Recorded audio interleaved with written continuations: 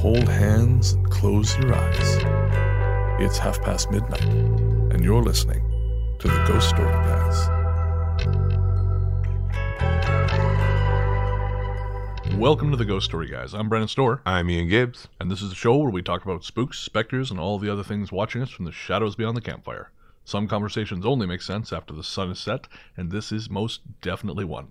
Thanks for tuning in. This is episode number 44, and we're coming to you from that tiny mountain cabin you dream about, but can never quite reach. How you doing, Ian? I'm doing well. Brennan, how are you doing? I'm good. It's been a busy, ghosty, writerly week. Yes. You have had, you've been working almost constantly with the Ghost Walks. Yeah.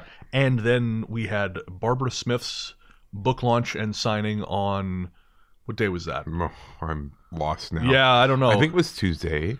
Yes. Yeah, that sounds right. Yeah. I did the introduction for her. That was really cool that I got to do that, actually. And then last night was... Book signing and reading with Shannon Sin, who wrote The Haunting of Vancouver Island. Yes, and that was over at Russell Books. Yes, it was. So, in the basement. Yes, well, I mean, they're not going to let us be somewhere where the customers can see us in the windows. I mean, come on. Good call. You know, I remember being at a restaurant once, and they sat us in the window, and then they moved us because they didn't want a bunch of uggos mucking. Fair. That's what would happen. No. I mean, they would do that with me, too. I'm not saying it's because of you. Oh, okay. They're like, well, whoa, why is Shrek in the window? That's right. Nobody wants that. You and Donkey go to the back. Pretty much. Of course, Barbara's thing there, you did the intro. And I cleverly got the idea that I would live stream it for our $10 patrons on the Instagram Live. How did that go? Well, it worked. Oh. But I tell you, my arm was so sore from just holding the phone up. Yeah. And trying not to mouth breathe so loud that they heard me going, that was the hardest thing of all. I believe it. Oh, man. But yeah, I do love those things. It's kind of fun. It's great because I'm not on stage. I can just hang back. When you're up there, kind of like wave my middle finger at you when no one else is looking to try and distract you. Yeah, I do. Which you do, which is super helpful. I try, I want to help. Oh, I did an interview in a graveyard. Which sounds like more my business than yours. Yeah. It'll go on CTV next week, I think. You're going to be doing live radio on Monday? On Monday, and I recorded a podcast for the news channel CFAX here on... Oh, that was also on Thursday. Holy shit. And that'll air Sunday. You're going to be logging some hardcore Netflix time come Tuesday. Oh, yeah. Or I guess Wednesday. Well, no, after Wednesday, because I got to do Ghost Walks on Wednesday night. Oh, of course, because Wednesday's Halloween, not Tuesday. Wednesday's Halloween. Right. So, yeah, no, it's definitely a busy time. But that's okay. That's okay. It's once a year. That's it. That's why they pay the big bucks. Sleep when you're dead. Or not, according to the stories we write. Let's hope. Otherwise, we've been wasting our lives. Imagine that. You face the big final goodbye, and it's like, oh, no, nothing's happening. No, that's it. Lights out. The last thing you think, shit. Yeah. I saw a cartoon like that where it showed a baby, and then a man, and then an old man, and then he's lying there dying, and all he says is, well, that sucked. I feel like no cartoon is more emblematic of your attitude towards life. Just yeah, true. That sucked. Oh, well, that sucked. That wasn't what I was expecting. I was expecting more. Yeah. Jesus Christ. Well, I am excited for today's show. This is our big Halloween show. Yes. And we have listener stories. Which are the best. And I think we have enough listener stories. We're going to have one more episode coming up in probably November or December. Wow. Well, I guess it would be either, because those are the months that are coming. Yeah. That's I'm very job. clever. Thank you. Do you know what day it is right now? I don't. It's... Yeah, okay, now I remember. Oh, okay. Because yesterday was... Yeah. Fuck you. Don't you mock me, Gibbs. I have no life. I just do Ghost Walks every day, so whatever. That's it. I've been just weeping softly into my pillow. But yeah, no, as I say, we're going to have one more listener stories episode before the year is up. Yeah. And I'm looking forward to today's because we actually have a couple from around the world. Oh, cool. One actually from Oman? Oman, yeah. I think it's Oman. The country of Oman, and we have one from Northern Ireland as well. Wow. Yeah. That's nice. It's very cool. Ghost Story Guys goes international. Exactly. Yeah, I don't know. I'm still on that watch list. Before we get to the stories, I want to mention our musical guest. On this episode, we're going to have the track There Are No Answers from Hexagram. And that is the second single from their upcoming album, Crystal Lake, which I'm told is in the process of being finished. Excellent. I was talking to Steve yesterday, and he said he expects to be finished soonish. Excellent. He won't be pinned down to a date. Damn it. No. True artists have never pinned down. That's to a date. exactly it. That's right. But no, I'm excited for this track. I picked this one to finish Halloween with because it's got this incredible mournful sound at the end. Cool. So I'm looking forward to playing that for everybody. All right, so coming up after the break, listener stories.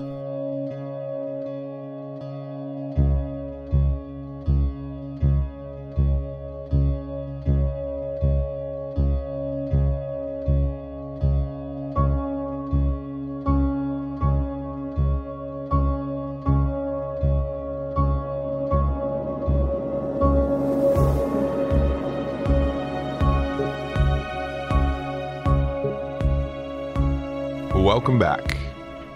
Before we get started on the listener stories, Brennan, we talked about everything I've done this week. You were in Revelstoke. Anything exciting going on there? Well, we talked a little bit about it on the bonus episode. I spoke to the high school classes. Right, It was a lot of fun. Yeah, good. They were super cool. It was kind of neat for me because I was able to sort of use my stories in the book and stuff as kind of like a jumping off point to talk a little bit about some of the shit that I wish people had talked to me about in high school, like depression and drinking. Because again, I didn't drink in school, Right. but my depression really took hold as when I graduated. Right. And I drank a lot. You know, like like a self-medication kind of totally. thing? Yeah. I mean, I remember being in my apartment. You know, I lived above the store I worked at, and I would just sit there and drink vodka, straight vodka, just for.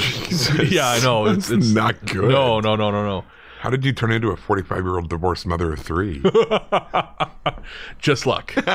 Just luck. Genes. Revelstoke will do that to a man. Exactly. But yeah, so it was kind of cool to use that as a jumping off point to Yeah. sort of explore some other things. Other than that, I've told you these stories, and I did have something strange happen.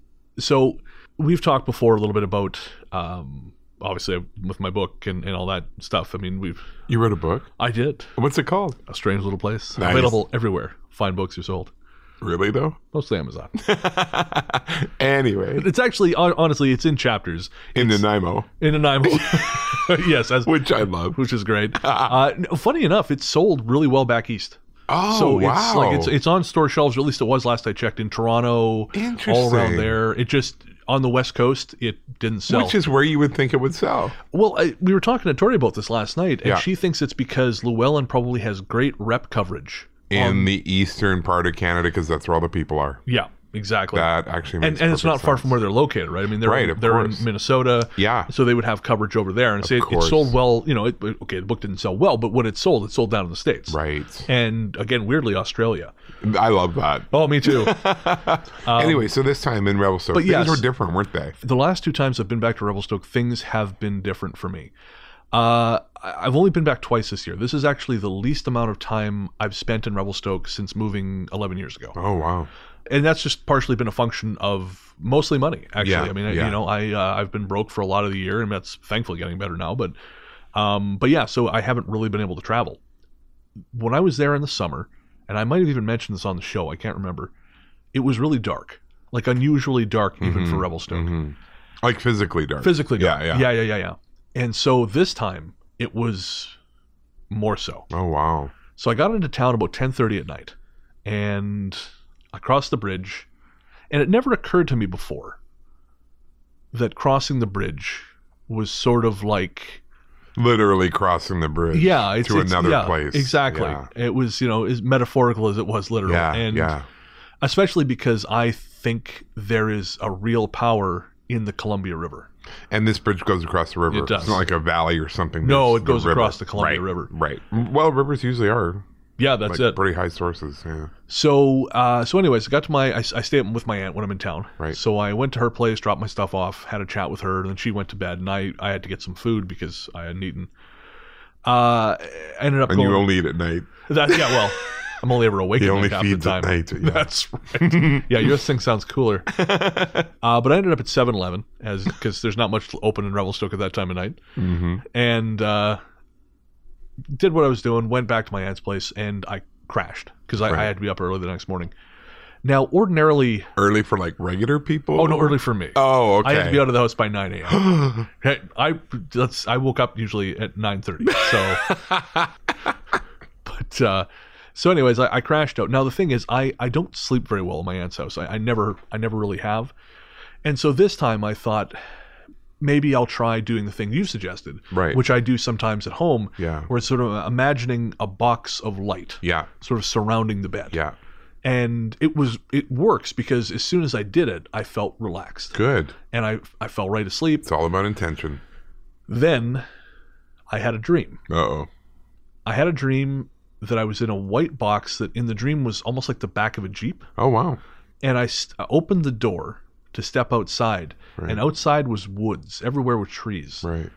And then there was this huge shadow thing that looked like a dinosaur. Mm-hmm. And I jumped back into the box. Shut the door. And it started trying to hammer its way into the box with its head. Oh, jeez. And the box decides deformed and holes were created, but not big enough for it to get through. Right. I was still safe. Yeah. But it was repeatedly ramming its head into this box, Wow. trying to get in. Like break the white light. Yeah. Wow. So I woke up at, say, 3 a.m. Terrified. 3 a.m? Yeah, exactly. Oh, no. Terrified. Yeah. And I thought, well, fuck this noise. So I was awake for a while. Yeah. The next morning, I woke up. I was heading into town because my aunt lives a little bit out of the city center. Right. And I sort of spoke out loud. I always find myself talking to the mountain. Right. When I'm doing this, and I said, "Look, man, if you want to talk, you got to dial it back. Right. Because this shit is not on. No. That is not okay. No, that's really scary. So the next night, I went to bed, and I left my phone. I left a movie playing on my phone, like television playing, Right. just for something. And I did the box thing again. Right. Well, that night I dreamed I was in a hotel room, a white hotel room. Oh, again with the white. Yep. Oh, wow. Doors closed, windows closed. Yeah. And there's a movie on the television. Right. All of a sudden, someone starts knocking at the door. Right. Just a regular knock? Just a regular knock, but something in the dream, I became very afraid of this. Right. And I thought, I don't think I want to open this. Sure. Well, then, when I wouldn't answer the door, the phone started ringing. Right. In the dream. And so the phone is ringing and there's a knocking at the door. And I was really afraid. Woke up again, same time. No. Thinking, oh man, this is, because I move a lot when I'm in Revelstoke because I'm not there for long and I have a lot of people to see. Yeah. I thought this is not going to go well because I need to sleep. Yeah. So. And it did dial it back, I guess. That's a plus. Yeah. Well, the next night was totally clear. Right. And I slept. But then the night after that, it turns out a friend of mine happened to be passing through town at the same time. Oh, cool. She doesn't live there anymore, but we both grew up there. Yeah. So we met up, and then she actually, I went and picked her up. She came over to my aunt's place, and we sort of chatted while I was doing laundry and packing. And about 11:30, it was time for her to go home, so I took her home. Now, the last few times I've been out in Revelstoke, I don't go out by myself at night for long. Right. And that's not like me. No, I know. But the last couple times, the night is so dark and you feel very alone when you're out by yourself. It's so oppressive. I thought, what's that? It's oppressive. It is oppressive, yeah. So, and I especially do not go down to the Arrow Lakes. Okay. And now in my book, there's a lot of paranormal stuff from the Arrow Lakes. And the Arrow Lakes are what the Columbia River feed into. And as we've discussed, the river's very powerful. Yep. So I dropped my friend off, maybe 20 to 12, and I got out to give her a hug. I was just getting back in my car when this voice out of nowhere says, "Hey, you should go drive down to the end of the Arrow Lakes Road. Just see what it feels like." Right? It's like, come into the house. I have more candy. Exactly. I'm not falling for that again. Again. Yeah, well, fool me once. I said out loud, and hopefully my friend didn't hear me. She doesn't listen to the show, so she's not going to know. There you go. I said, "Nice try, buddy." Right. And I got in the car, and I started driving back to my aunt's place. Well, the thing with that is, again, every other night when I was out at all, which, I did 2 hours live radio for my show. I did 2 hours live radio for Jim's show. Yeah. So I was out a bit at night. Yeah. But I would immediately go home. Wow. And I would take the same road, which is called, funny enough, Victoria Road, which goes along the back of town. Right. And it's very well lit, and it's the busiest road in town at night. Right. Right. So this time, for whatever reason, I got it in my head, oh, I'm going to go take pictures. And I stopped along the way to take pictures. And then I thought, maybe I'll go for a little spin. And there's one particular road which I've had my own experiences there, and people have told me it is cooler than other parts of town all the time. Oh, wow. So I believe this road is a thin spot. Right. I drove up and down this damn road twice, which is, again, not something I would ordinarily do. No. It was like I was just doing shit risky shit that was out of character for me. Yeah. So then finally, I sort of thought, what am I doing? I was taking pictures. I thought, this is stupid. I'm going home now. And again, the voice kind of popped into my head and said, oh, you should go this way. And this way goes through sort of the part of town closer to the river, which is very active. Yeah. And again, I thought, what am I doing? No, fuck this. I'm going home. Yeah. So I took Victoria Road, went home. But that wasn't the end of it, because I then got to my aunt's house. Now, my aunt's asleep. Yeah. And from upstairs, I heard a very loud humming sound. Right.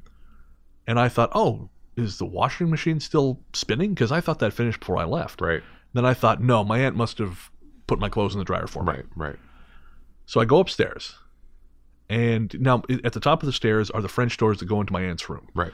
And usually she sleeps with her television on, so you can see in through the frosted glass The lights. Yeah. That was off. Laundry room's right next to me, so I open it. Both machines are not on. Oh, no.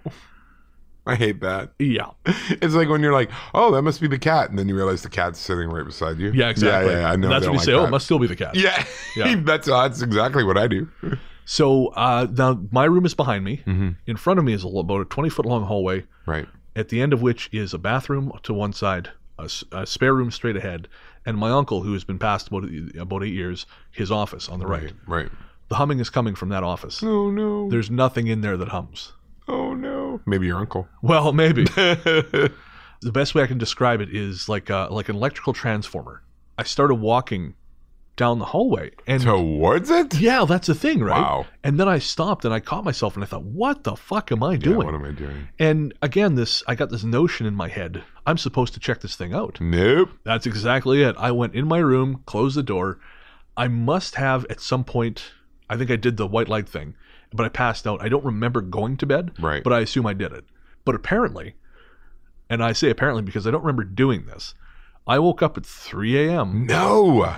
and tweeted, because what do you do when you're in mortal fear? You tweet a fucking joke.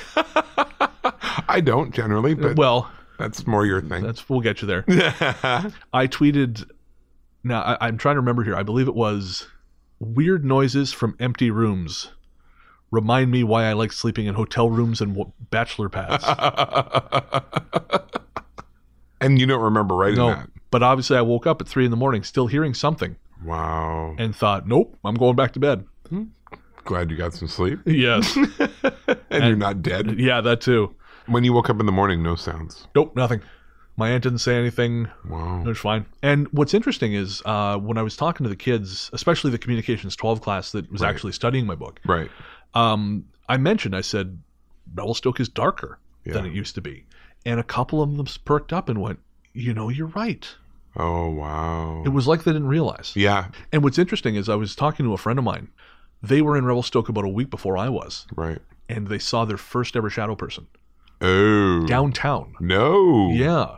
In front of the high school at night. They were out for a walk with someone else, and they looked across the field, which is, of course, completely dark. Yeah. Yeah. And they saw, standing next to this garbage receptacle, and in Revelstoke, the garbage cans are actually garbage bins Okay. because yeah. of bears. Right. Of course. So this shape is standing next to the garbage bin, and they're backlit by the high school. So my friend thought, oh, maybe I can't make out their features because Right. they're backlit. Right. They looked away for a second. When they looked back, it was gone. Oh, Jesus. And there was nowhere for it to go. Yeah. No, not cool. No.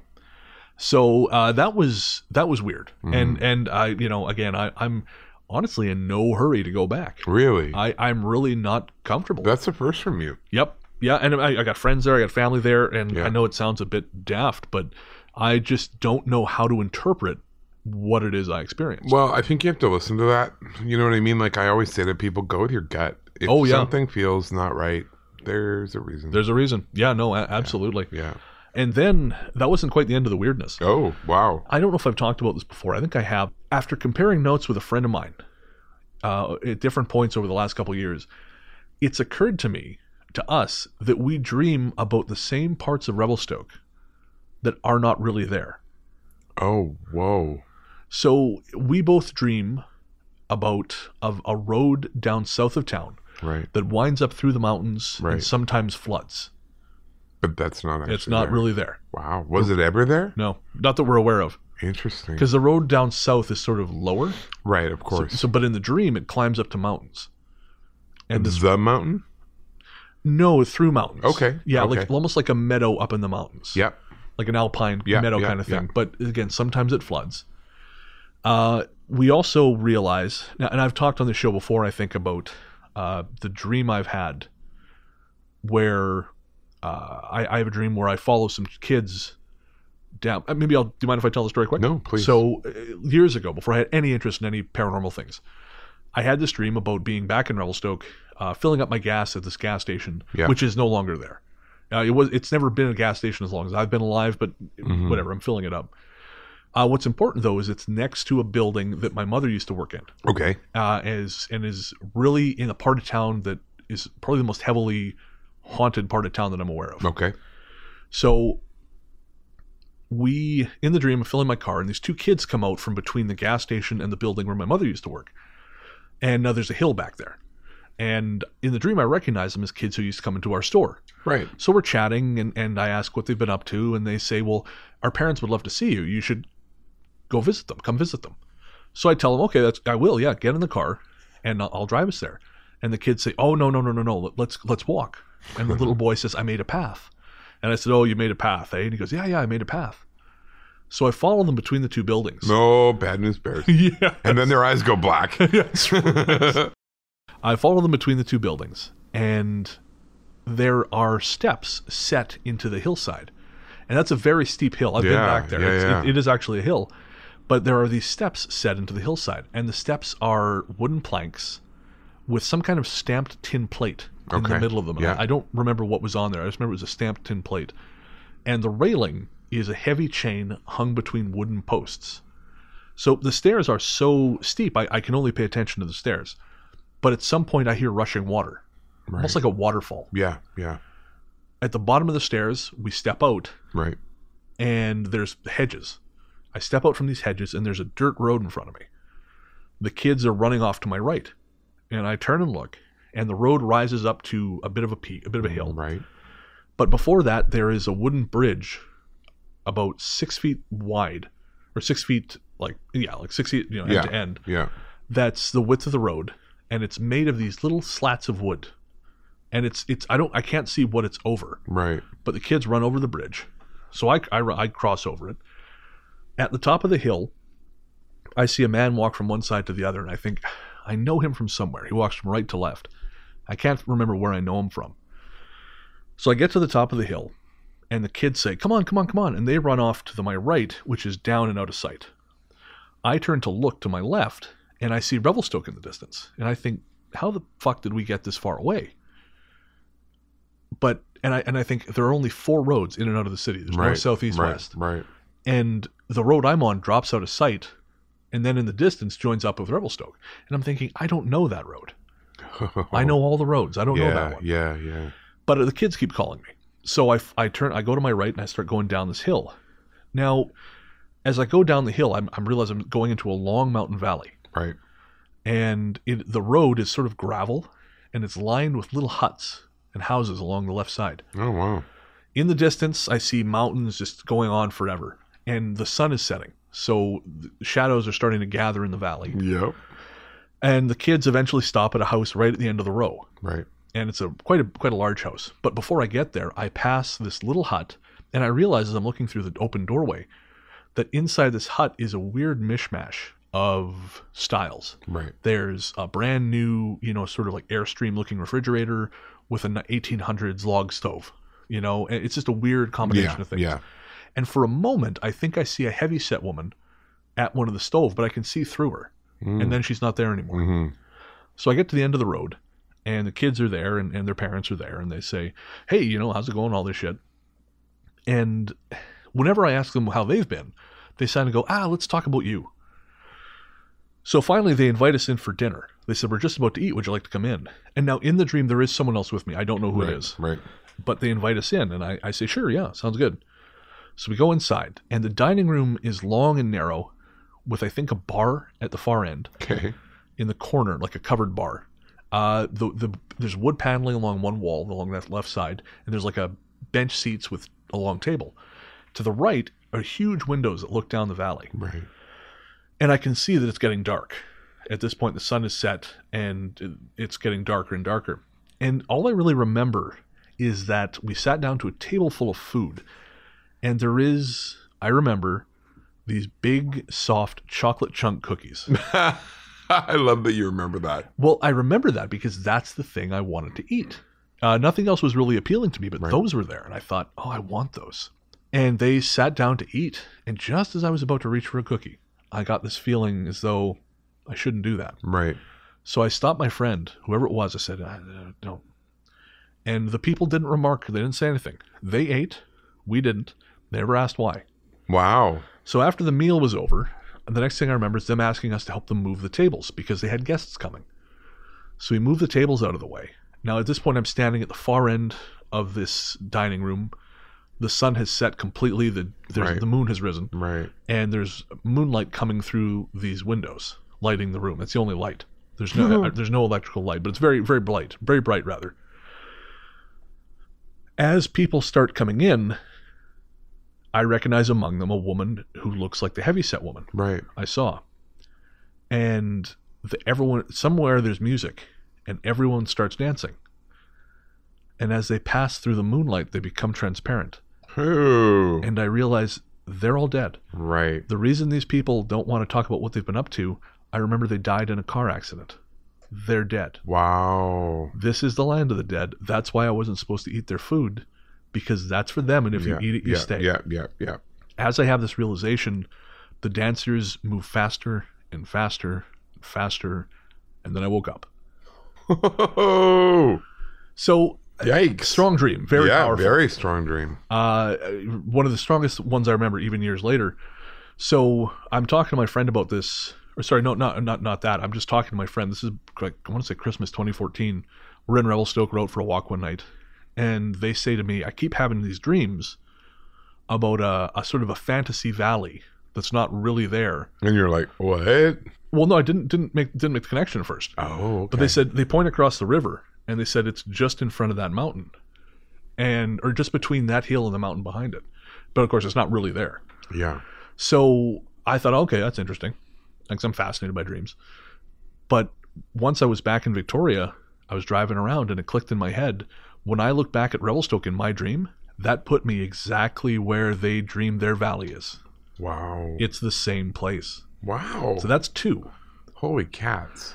Third one happened when I was visiting them on the return trip. Right. We both dream about a road that climbs very high going up a hill that goes to the dam. Now, there is a big hydroelectric dam north of Revelstoke. Right. Road looks nothing like this. But we both dream about this different version of the road. And we talked about, we compared details, and it's the same place. The only difference is I've made it to the dam. He's always woken up before he's gotten there. Interesting. And in the dream, the dam is a jumping off point. It's almost like the dam is also some kind of ferry terminal, or right. It's hard to explain. Like some place that from there you go somewhere else. Which would make sense. I mean, what are they producing there? Oh, of course, electricity. Huge amounts of power. Interesting. That had never occurred to me. That makes sense to me, yeah. Wow. Okay. So there you go. Cool. So weird Revelstoke, man. I don't know. Very weird. I have still never been there. We got to get you there. I know. I want to see it. I want a personal Brennan tour of all the weird. Yeah. Yeah. Well, I'm sure it'll happen one of these days. That's cool. All right. So let's get into some of these listener stories. How about you take this first one? The story's from Ghost Story Guy's friend Flo, and it takes place in the country of Oman. That's how we're saying that? Yeah, we'll go with that. All right. For some reason, my parents would never tell me the specific city where they lived. My father had been hired as an accountant by one of the international hotel chains who had locations in Oman. Sorry, I cannot give specific names. My older sister was around 9 or 10 at the time, and my youngest sister maybe 2 or 3 years old. I was not yet born. When my family arrived in Oman, there was not enough room in the hotel staff quarters to house the whole family, so the hotel provided temporary housing near the hotel. That's where my family members had a brush with the paranormal. Let's start with my dad's side, since he only had a handful of experiences. He used to leave early in the morning and come back late at night, which meant he hardly had any time to spend with his kids. So when he arrived home, both of my sisters used to stick to him like glue, never leaving his side. They would even go with him during one of his few chores, taking out the trash at night. For some reason, the only sources of light were in the entrance-exit door to the house, and where the bin was, meaning the open space between the two was wide open and completely dark. So just imagine my older sister is holding onto one hand, my dad is carrying my middle sister in his arms and holding the trash bags. Once they exited the house into the backyard, my dad and my sisters would hear what sounded like gunguru, which are thick bangles with bells worn on your feet. The sound would follow from the door to the bin, basically where there was no light source. As soon as my father would reach the bin under the light, it would stop, but the hairs on my father's body would rise all the same. It happened every time he and my sisters would throw the trash out, but he never mentioned it to my mom while living in that house. He didn't want to scare her. My oldest sister had her story as well. One night, while sleeping in her room, my sister woke up to feel someone petting her head. At first, she thought it was my mom, since she usually got up to check on the girls. But when she asked my mother the next morning, my mother told her she'd never went inside her room, especially not to pet her head. The next time she felt her head being petted, my sister bravely looked up through the blanket to see what was in her bedroom. She saw the figure of a translucent lady in white, with red eyes, sitting close to her, petting her head. She froze and peed the bed out of fear. Yeah, I probably would too. Yeah, no, I would too. Even now I would. Years later, my mother mentioned to me that my sister would often pee in her bed, so I'm guessing it was whenever she saw the lady. If I was her age and saw red eyes, I would pee too. Well, there you go. We're all in agreement. My sister never mentioned the lady to my mother while living in the house, but she did years later. My mother, on the other hand, had a few more encounters than all of them combined. One time she woke up in the middle of the night to hear a woman's voice reading the Quran. She said it was the sweetest voice she has ever heard, but at the time she shrugged it off and went back to sleep. When she discussed it with my father the next morning, he just mentioned that it might have been a neighbor listening to the TV. She argued that it was the middle of the night, and the neighbor had work in the early morning. However, they both eventually just brushed it off. On another night when she heard the sound, my mother was brave enough to lift her head to see where the sound was coming from. She saw a white figure sitting on her balcony reading the Quran. My mother went right back to sleep. There was a pool near their house, and often my sisters swam there. When they would go to the pool, my mom would leave the front door wide open for airflow. She felt safe doing this because the door was always visible from the pool. One time, one of her neighbors asked her if anyone else was in her house. My mother told the neighbor that my father was at work, so there was no one left to be in the house. The neighbor then told her that she swears she saw the white figure of a woman standing near the door watching them. This scared my mom because she'd been ignoring her late-night encounters, and now she could no longer do that. One night, my father was very sick with a high fever. My mother was trying her best to take care of him. She would wake up several times through the night to make sure he was comfortable. One of the times she woke up, she saw a white layer sleeping on top of my father, like another blanket on top of his actual blankets. She quickly nudged my dad to move to the side, then pulled the blanket out, shook it, and then put it back on top of him again. She did not see the figure after that. Back then, my middle sister was very fussy and used to cry constantly throughout the day. My mother hardly used to get any work done, and even found it difficult to get to the bathroom. The only way my mother would get any relief, no pun intended, was to put my sister in her crib. The crib would come up to her chin, so there's no way she could climb out. One day my mother really had to go to the bathroom, but being a baby, my sister was crying and being clingy, so my mother had to put her in the crib. My mother had just sat down on the toilet when she heard my sister banging on the washroom door, crying her head off. My mother's blood ran cold because there was no way my sister could have climbed out of the crib. She opened the bathroom door to see if there was an intruder in the house who'd come in, and she eventually searched the whole house, carrying my sister in her arms, finding no one. My older sister was at school, and my dad was at work at that time. She and the baby were home alone. When my dad came home that night, my mother had told him the story, but he could not believe it. He even knew the baby could not escape the crib. There was no way out unless someone had picked her up. Many times afterwards, my parents would leave my sister in the crib and wait to see if she somehow climbed out, but she never did. My parents were always baffled by that situation. After that first encounter, every day my mother would tell my father to send her back home because she wanted to leave this haunted place. Eventually, they did move out and stayed in the hotel staff's housing. No more paranormal stuff happened after that. Wow. Yeah. That kind of makes me think about the jinn. Yeah. Because I know in that region they are, very, very, very much considered like a force of nature, a very real thing, a very present thing. Like the Fae, right? Yeah, exactly. That was sort of in the Middle East, their version of the Fae. And I was talking to Steve and Rachel about this actually. Right.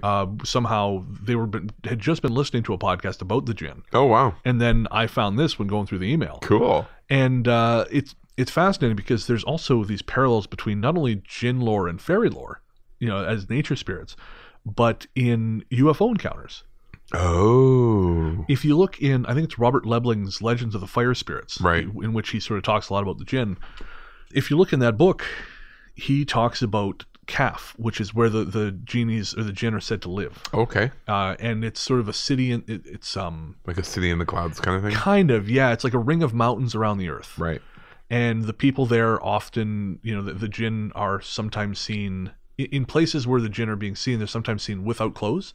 They're like men and women, but they're not. Classic. Nudie jinns. If only. If they're good looking, I'm over it. I'm all for it, man. Bring it on. But so, and what's interesting is there was a UFO encounter that John Keel documented in the Mothman Prophecies, where a young man was taken away, and the place he went to, everyone was naked. Oh, wow. And they also talk about, they have this script that is sort of it's believed the jinn have this script, which is a combination of all these different sort of Middle Eastern and kind of Asian languages. Yeah. Well, of course, a common experience of abductees is a language that they cannot identify, but looks foreign, vaguely Asian. Oh, wow. Yeah. That's cool. I mean, even my own dream, when I saw those panels, which was sort of hiding the creatures from me, it had that vaguely Asian script along the edges. Wow. So it's that's cool. It's sort of suggestive that, this is all closer. Part of something bigger than we think. Yeah. And we're with you guys. If you're out there listening, we're on your side. That's so right. Don't fuck with us, please. Ooh, insurance policy. Yeah, exactly. And funny enough, this story, the next story we've got from Jennifer, has something very similar. Yeah, it does. I had never planned on telling this story because if I hadn't lived through it, I wouldn't have believed it. I've kept this quiet for coming up on 17 years. Recently, when I listened to Brennan's story about Pennsylvania, it caused a sinking feeling I haven't had since that night. I get that a lot from people. What, I heard your story and now I feel sad? Yeah, I heard your voice. Now I'm sad. I listened to the episode several times trying to pinpoint exactly why it had such an effect on me and came up with nothing. That night, the dreams described below started again. I don't know what the connection could be beyond fear and the power of suggestion, so that's what I'm assuming it is. A good friend of mine growing up had a haunted house in upstate New York. His parents were also the parents that were out of town a lot, so we spent a lot of time there. I always thought that his house being haunted was some next level gag he liked to play on people and just thought he was full of crap. We were 17 and there were 5 of us in the house. We weren't drinking or doing drugs. We were far too goody two-shoes for that. We were studying for a civics exam in the dining room before taking a break to ransack the kitchen for dinner. I went to sit by myself in the adjoining living room. The room was dark except for the light coming in from the kitchen. I was sitting on the couch and noticed 2 small red lights over the TV. Uh-oh. I thought they were from the cable box, but something about them was weird. I tried to focus in the dark to see where the lights were exactly coming from. I thought maybe it was a reflection from the painting on the wall over the couch where I was sitting, but when I turned my head to look, the painting was a matte, not reflective. At that point, I still wasn't just grasping what I was looking at beyond it not being normal, as a sinking feeling in my gut slowly kicked in. As I continued trying to focus on what electronic was making these lights, the 2 red lights elongated just enough so that there was a dark pink eye around each bright red light / pupil. They stared directly into my eyes before the corners upturned ever so slightly, as though a face I couldn't see was smiling. Not cool. No. Then the eyes slowly, deliberately closed and were gone. I wasn't scared right away, but I was in dumb shock. The whole thing took maybe 30 seconds, but it felt like forever.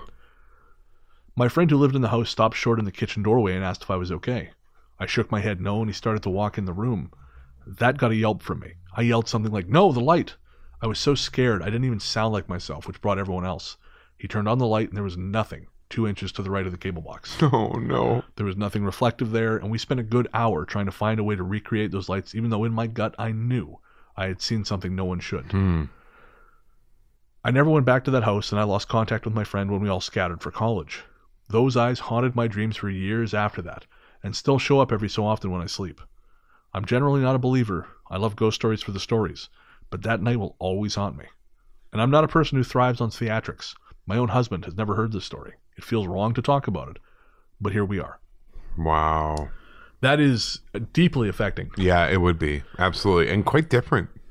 Oh, yeah. It's quite different. But the similarity of the red eyes with the Jinn story really make me think about, again, some sort of, maybe what we call the Jinn and aliens and all this stuff. They're sort of like a sideways people. Yeah. They live in a different side. Next to us, but we can't see them. Yeah. And they can see us. Yeah. But we can't look back. So you think a Jinn was just messing with her?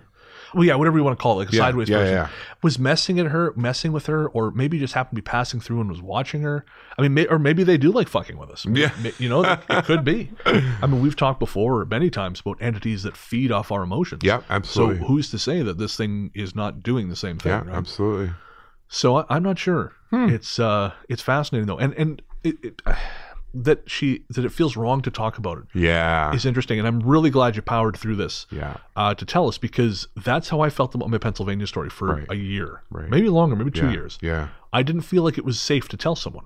Wow. And I feel relieved now that it's out in the world. Yes, and I was even when I was telling it, I kind of felt like something bad is going to come from this. Wow. And I told it anyways because I thought, well, fuck it, let's see what happens. Yeah. But nothing has. But it certainly is better having it out of me. Absolutely. And I get that. Maybe there is some value to it, because if it's sort of encouraging other people to come out with the things that are upsetting them, maybe that was the whole point. Absolutely. But Jennifer, not her real name. She asked us not to use her real name, but Jennifer, thank you for sharing that with us. And I actually did email her back recently because I think this just came in. Yeah, it did. So that's why I included it. Most of these stories sort of came in the summer, but I wanted to include this one because of the similarity. But I actually emailed her with an excerpt from that Middle Eastern story. Oh, cool. Just to say, you're not alone. Other people have seen this. Yeah, that's cool. I don't know. Maybe that's not comforting. I don't know. It occurred to me after I sent it. Maybe that's not comforting. It's like, it wasn't the cat. Yeah. Sorry. Our next story is from Courtney. I just want to start off by saying I love the show. Yay. Hooray. I'm a 22-year-old mom of 3 who is obsessed and terrified of the paranormal. I've grown up in a Christian family, the normal around Birmingham, Alabama, but strangely, most of my family is very open to the paranormal. I can remember plenty of stories of my aunt seeing a ghost during her hospital stays, and my mother always blaming random things falling and lights flickering on ghosts. My father was a strict man, not one who was too open to showing affection, and felt like children were supposed to fend for themselves emotionally. But not long after his grandfather passed away, he started letting me sleep in the bed with him and my mother, because I woke up every night crying over a man in my room. I was 7 at the time, and very aware of the paranormal, but never experienced that for myself. My mother reassured me that the man was my grandfather, but I knew it wasn't. My grandfather was a kind and loving man, and this spirit was dark and scary. I guess this spirit wanted something from me, because after only one night of peace, he started appearing in my parents' room. Only now he wasn't so much a shadow, but he had features that showed ever so slightly and got more pronounced each night. It got to the point where I was afraid to fall asleep at night because I knew he would wake me up and be closer than the night before. The last night I saw him, I woke in a sweat, and there he was. He was extremely clear, so real that it made me uncomfortable. He was above me in the bed, just smiling, but it wasn't a kind smile. I shut my eyes as hard as I could, hoping he would go away, but every time I did, I could hear a voice. I'm assuming it was his, telling me that that wasn't going to help and that he wasn't going away. He didn't speak when I looked at him, only when I tried to close my eyes or hide under the covers. It was the strangest, most terrifying experience of my entire life. I felt as if this went on for hours until my body finally gave up out of exhaustion and fell back to sleep. The next night I explained this to my mother, who was shocked, and I could tell she thought I was making it up. It was dismissed, and everyone went about their days like nothing happened.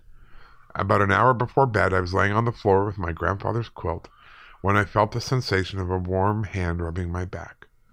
When I looked to see who was behind me, there was no one there. From that night on, I never saw that man again. In my heart, I believe my sweet grandfather had his hand in ending whatever was going on, and I'm forever grateful for him. Huh. That's cool. That is cool. Yeah, I wonder what the hell that was. You know, I've heard stories about ghosts who slowly, over time, become more and more clear. And I think that feeds into the theory that they are trying to take something. Right. And I wonder if that's why they appear to children, because they're easier to frighten. That would make more sense. And make sense. And they don't jump to trying to explain it away. Right. Children just accept what they see. That's a good point. Yeah, maybe. Interesting. Well, thank you for sharing that with us. Sorry, what was your Courtney. name? Courtney. Yes, thank you. This next story comes from Jaden. I don't really know where to start this off, but I wanted to share my story with you guys. I've been a listener for a little while now. My boyfriend actually has Ian's book. Boo. Boo, Ian's book. Obviously, man of good taste. Well, sure. Anyways, I haven't really talked about my experiences with anyone until maybe the last year or so. I've always been into the paranormal, ghost, and even spirits. I've had plenty of encounters and small things happen over the years, but again, I've always kept it to myself in fear of no one believing me. I know what that's like. Yep. As kids, my sister and I had a Ouija board we never really thought anything of, and oftentimes ended up playing with it with friends and joking around. Yeah. When I asked my mother a few years ago where it came from or where she bought it, she didn't really have an answer. I remember her saying, "It's just always been in the family." That creeped me out. The Ouija board we have is an old school one and is in pristine condition. I get chills just looking at it. Now, I don't know, in fact, that this has anything to do with my experiences, but it could contribute. My family has lived on Vancouver Island my whole life. My parents rented for a few years before deciding to buy a house in BC around the time I was 2. They bought the house foreclosed and over the years have renovated it completely. The house is a 3-bedroom rancher and at the time of purchase only had 1 bedroom until later on when they added a second bath and a new master suite. The original master bedroom was at the front of the house and always seemed a bit strange to me. As a kid, my bedroom was across from my parents, and I remember always having to sleep with the door open. As a kid, and to this day, I've always had to sleep with music or TV on because the sounds in the dark scare the fuck out of me. I'm right there with you. Fair enough. I have a noise machine. I get it. Yeah. I know that may be a weird statement, but hearing things and not knowing who or what is making the sound freaks me out. Nope, again, we're right there with you. I've always had trouble sleeping, too. It may seem strange, but I felt vulnerable, and have never really figured out why. I remember nights where I couldn't sleep or I was tossing and turning, so I asked to sleep in my parents' room. One night I crawled into bed with them, again tossing and turning, before realizing that their bedroom door was still open. I looked down the hall and felt extremely uncomfortable, like someone or something was watching. Again, this is strange because I usually sleep with the door open. As the years went on, there were other minor experiences. For example, our downstairs, which is really only 2 steps down, it was a rancher, was our movie room / hangout area, and often I would fall asleep on the sectional. On those nights, I'd wake up terrified, staring at the coat rack, which would have a full-figured shadow standing there staring at me. Or someone would be sitting in the computer chair, slowly turning around. I tried to make sense of it most of the time, saying it was my imagination or that my brain was making shapes out of nearby objects. I'd try to brush it off and would usually just fall back asleep. Just a side note, I listen to your podcasts about the different kinds of dark, and that hit me hard. Still to this day, if I'm in the house alone, I make a trail of lights to get what I need, and then make my way back to my room, shutting each light off behind me so I don't have to be in the dark. I have literally done that. Oh, sure, yeah. No, The flashlight on my phone is, I saved my life, I swear to God. I never thought of using that. Oh, it's fantastic. Yeah. After a while, I got used to it all, until my parents added the addition and turned the old master bedroom into my room. Oh, no. This is when things started to really pick up. Figures. The room had such a sad, eerie vibe to it. When I first settled into the room again, I immediately had to start sleeping with the door closed because I felt like someone or something did not want it open. One thing that hit me as strikingly odd was how cold the room was. You'd walk into the room and it would be way colder than the rest of the house, or you turn the heat on slightly and it'd be boiling hot. I remember in the winter the room was so cold I couldn't sleep, so I turned the thermostat up just a few degrees, and less than an hour later I was awoken sweating and fighting to breathe, it was so hot. Wow. I remember telling my parents and them saying that the meter had been hooked up backwards and they were going to have someone check it out. It didn't stop though. The room remains freezing cold even in the warmest of days. I hated sleeping in it, but I was too scared to tell my parents. There were some nights more active than others, but again at this point I just was used to it. I remember a few times hearing heavy breathing start from one corner of the room and move right next to my ear. It terrified me, but I didn't want to see who or what was causing it, so I snuggled back into my blankets and would nod off to sleep. Sometimes shadows would appear right outside the window on the deck, just peering through the slightly open blinds. I'd find my stuff moved all over the room or things missing or just random trinkets in the middle of my room with no explanation. There was one night in particular that still haunts me to this day. I remember sleeping in my room and randomly waking up late in the night. This isn't unusual, as I've mentioned, but something about this night seemed different. I remember the room being dark, but it was more than just dark, it was heavy. I tried to reach for my remote to turn my TV on, but it wasn't working. I felt uneasy and definitely uncomfortable, so I just laid there silently, hoping I would nod off. That was not the case. Oh, no. The breathing had returned and it was right beside me. Not good. No, this time it was accompanied by a deep, slow, almost sinister laugh. Not playful or funny, but evil. I didn't know what to do. I was unable to move and my heart was beating faster than ever. I remember telling myself it's nothing, you're just tired, and I forced myself back to sleep, but it was the worst sleep of my life. After that night, things continued, but nothing ever quite so serious. A few years later, I moved out on my own and have been here ever since. My parents still live there and seem to be happy. When I packed up and left, I took the Ouija board with me and still experienced the occasional encounter here and there, but nothing that made me feel as scared as I did in that room. To this day, if my parents ask me to house sit, I leave that door closed and avoid the room at all costs. Recently, I had my boyfriend spend the night with me there. He had been to the house before but never spent the night. We watched some movies, had a relaxing evening, when we decided to go to the bedroom. He had mentioned he wanted to sleep in my old room. And with hesitation, I agreed, thinking to myself, well, if he's with me, at least it won't be too bad. It was only about 5 minutes in before the shadows on the deck appeared and the darkness returned. To my surprise, my boyfriend noticed it immediately and asked if we could sleep in a different room. We didn't say much, but we both knew there was something off. I hadn't told him about any of my previous experiences. The next day, we returned to my house where my boyfriend said to me, I didn't want to say anything and I don't know if you saw or felt it, but there is something off about that room and that house. I then explained everything and he said that even during the movie he could feel the heavy air and uneasiness. Wow. I was happy I wasn't the only one feeling this way. About a month ago, I finally brought all this weirdness up to my dad and his reply was, well, the room is at the front of the house, that's why it's cold. To this day, he won't acknowledge the fact that there may be more to the house than he wants to believe.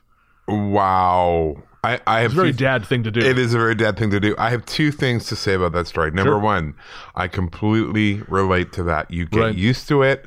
You just start not even noticing it anymore. That trail of lights thing, I have done that repeatedly. Whenever I was alone in the house, what I would do is I'd have all the lights on up to the bedroom. I'd go into the bedroom, turn the last light out, shut the door, and I wouldn't come out till morning.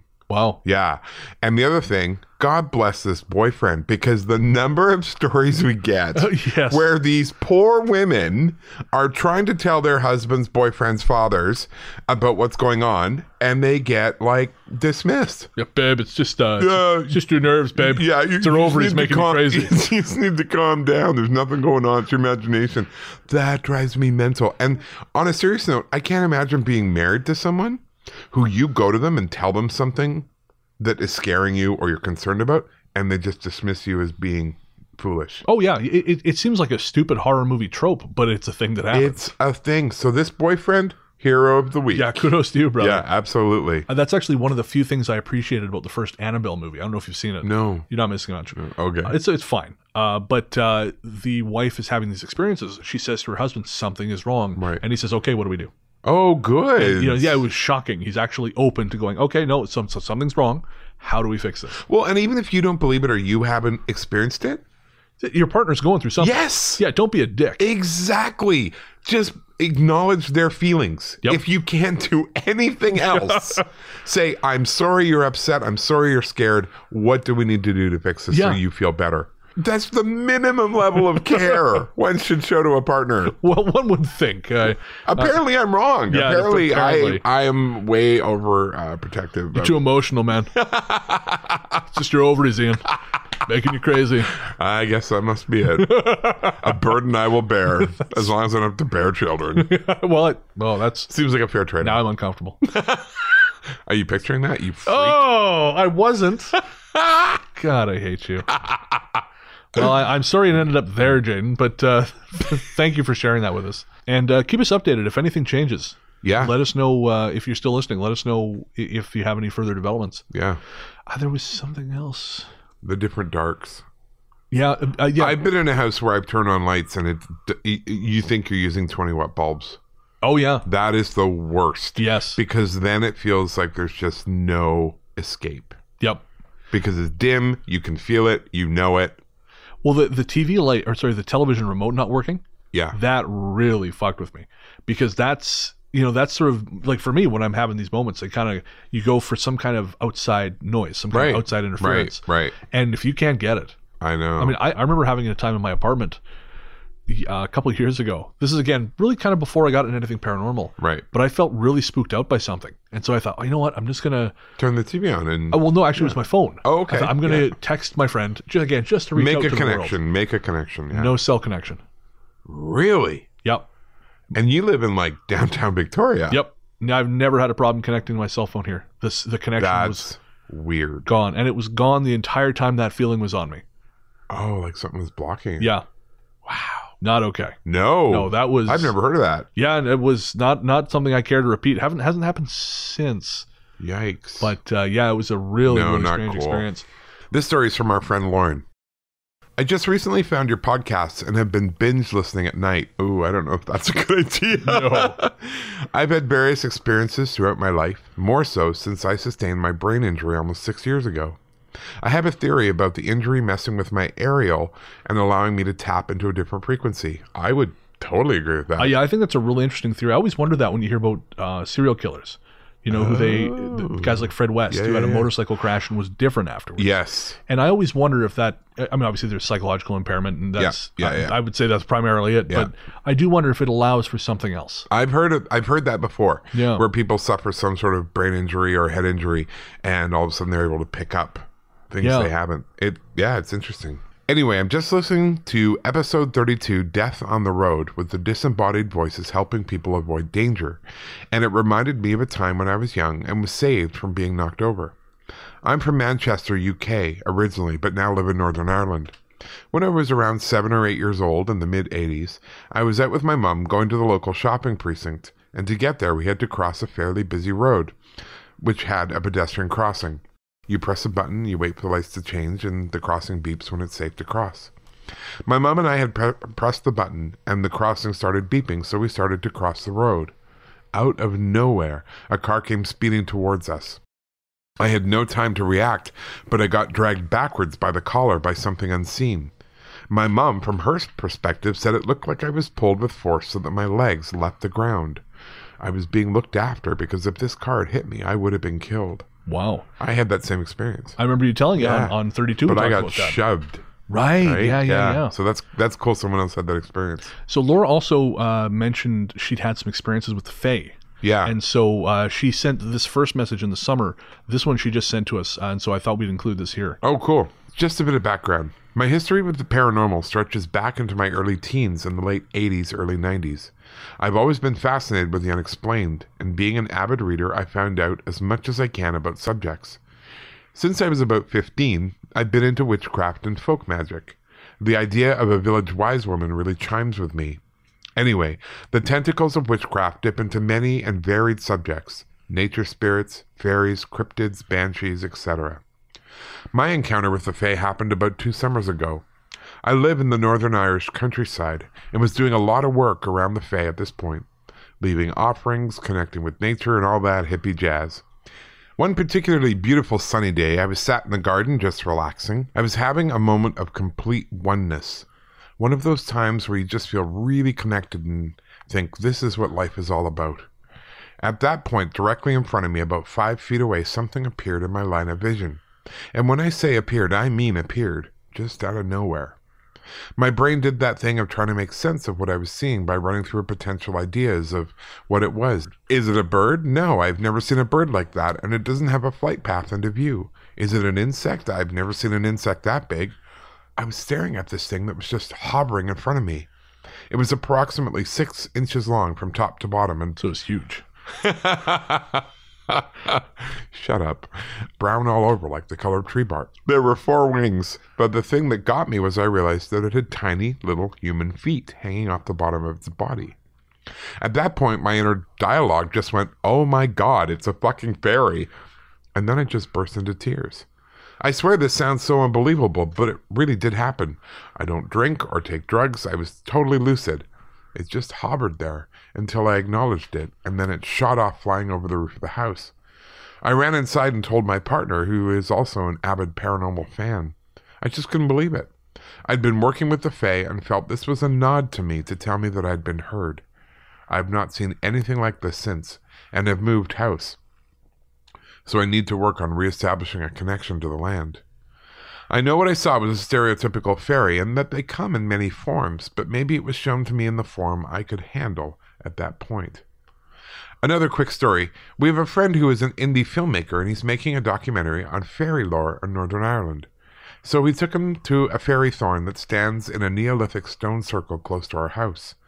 As he was filming, we were all just standing around chatting, and he came towards us quickly, white as a sheet, and said that while he was filming, he nearly got sucked into a tree. Haha, I know this sounds mad, but he's a level-headed dude and said he felt like he got tunnel vision and felt like he was being drawn along a corridor and had to break away and run off. Over here in Ireland, they still build roads around fairy thorns instead of removing them, and there are plenty left in the middle of farmers' fields, so the legend of it being bad luck to chop them down still stands strong. Interesting. Yeah. Thank you so much for those. Very cool. Thank you very much. I mean, obviously, I'm fascinated by that subject, although we were talking about this with Tori last night. We will not be doing another episode on that subject. Nope. We had a lot of technical problems. Yeah. And like Luke said, maybe it's just sort of a coincidence. Yeah. And maybe it is. Yeah. But I'm not going to take that chance. No. I don't. Not worth it. No. No. No. If you're listening out there, good folk, we're on your side. We love you. We respect you. Absolutely. A great deal. Please stay away from us. Yes. This story comes from Rebecca, and I believe this is Rebecca who you met at the signing. Oh, okay. I believe this is the same person. Cool. In March of this year, I had something small but strange happen to me, and I wanted to run it by you guys to hear what you have to say about it. One morning, I was just laying in bed trying to wake up to get ready to go to work. It was around 7 a.m., and there was a soft light coming through the window when my desk lamp in the corner of my room came on. I didn't feel anything leading up to it or after it. It was kind of nice not having to turn it on myself. This desk lamp is touch sensitive. I don't have to push the button down, just tap on it to turn it on or turn it off. I didn't hear anything fall on it. I tried testing the items on my desk to see if I tapped them, the button would turn on. Nothing did. I was also thinking maybe it was wiring. Has this happened to anyone else? I should say I don't think I'm sensitive to anything paranormal, but I do believe they are out there. The house I live in has some history. 4 people have died in the house, and 1 person has died on the lawn. Wow. Where the hell do you live? I mean, 1 person I can understand, but 5 people on 1 property, that just seems sort of careless. Yeah. Well, you've got the book, so. There you go. The 4 deaths in the house, only 1 you would consider violent, and none took place in my room. This house is owned by my Nana. She has lived there for over 25 years, and she has said nothing strange has ever happened to her. Over 10 years ago, my family had to move in for a few months, and that is when my dad heard the standard footsteps when no one said they were awake. I've never heard anything since I moved back there over a year ago. So I don't know if anyone has had similar experiences, but if you have, let us know. It sort of touch things turning on without you. Yeah. I mean, if it was, because I know sometimes I think about those, what do you call them, the taps. With motion sensors. Yeah, if it's a motion sensor, I could see that. They kind of go off sometimes. Exactly, but something that's touch sensitive seems a little strange. Well, because it needs that electrical impulse to do that. You complete a circuit. Oh, I thought it was a switch. No. If it's a touch light, you touch the outside of it, and it's the electricity in you that's completing that circuit. Interesting. Yeah, so it's not just, you couldn't like throw something plastic at it and it would turn on. Really? Yeah. Oh, it's got to okay. be a current. Oh, fascinating. Yeah, and thank you, Rebecca, for that story, and also for the book you gave me last night. Yeah, that's very cool. Really I'm looking forward to having a look at that. I went through it this morning a little bit, just skimmed it, and I'm like, God, these people were sad and terrible. Oh my Lord, the history. Really? How they ended up in Canada, and it's wow. Powerful stuff. I would think twice before living in that house. But you know what? Nothing's going on, which is such a great thing because it's had far more deaths than the average house. Right. And yet there's really, other than her experience with the lamp, no one's being tormented or hearing anything. Oh, that's So that's kind of cool. great. Yeah, Fantastic. Yeah. Well, thank you, Rebecca. absolutely. Our next story is from Haley. You mentioned for listeners to send their stories via email. Yes, we do. All the time. We want them. Yeah, if you take nothing else from this, please send us your stories. Send us your We'd stories. Love to hear your experiences. And I wanted to share mine. I will first tell you my personal experience as a kid before my New Orleans experience. I grew up Catholic, spiritual, not religious now, and always felt sensitive to spirits. I could sense their presence, but could never see them. That's exactly the way I am. Yeah. It was an instinctive feeling when the air felt it changed, and what I could only describe as a shift in the vibe or energy of the space. I believe spirits know I'm sensitive to them, and this has caused my experiences. Also, totally agree. Yeah. The first was when I was 7, after my grandfather died. He suffered for a decade with cancer and heart problems, which left him clinging to life until he passed away in 2002. My mother, who I also think is sensitive to spirits, was there when he passed in his room and prayed once he passed on. When she looked up from prayer, she was shocked to see a white and gold light, a bright orb she described, come towards her and then move out the window. At the time, I didn't know this had happened. After the funeral, we returned home from Pittsburgh to South Carolina, and after 2 weeks, I experienced my grandfather's spirit myself. It was during the night, and I was just falling asleep. I heard the sink downstairs turn on, and figured it was my mom or dad getting a drink of water before going back to bed. However, it never turned off. I went downstairs to turn the sink off and felt there was someone there, looking at me once I stepped to the bottom of the stairs. I immediately froze, and then with a quick burst of adrenaline ran upstairs and down our second-story hall to see if it might have been my parents. They were both sound asleep. I heard something coming up the stairs and ran down the hall to my door, which I closed and locked before hiding under the covers. I was terrified. I didn't know who or what it was. I then heard quietly someone come to my door, and the door opened silently all the way to hit the wall. My door, regardless if I locked it, which I did, was hard to open. You had to push hard on the doorknob for it to open, which always made a distinctive sound. That did not happen. I felt the presence come into my room and move around. I was so fearful I became paralyzed. Then I had the courage to address it. I said, "Papa, if that's you, please put your hand on mine." I held out my hand from under the covers where I hid and immediately felt a hand placed on mine. When this happened, I felt a complete sense of ease and relaxation, which caused me to sleep. The next morning, I told my mom what happened, and she then told me what she had experienced.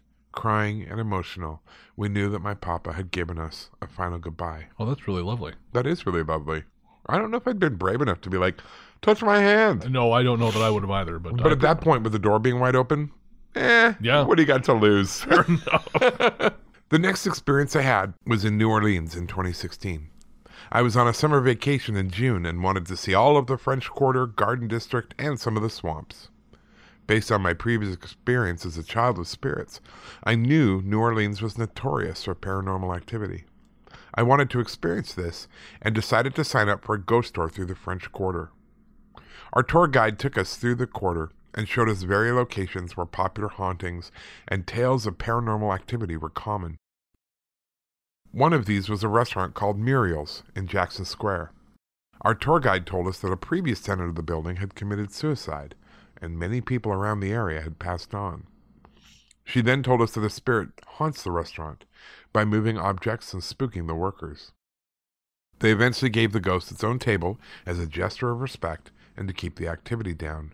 They even have a section on their website about it.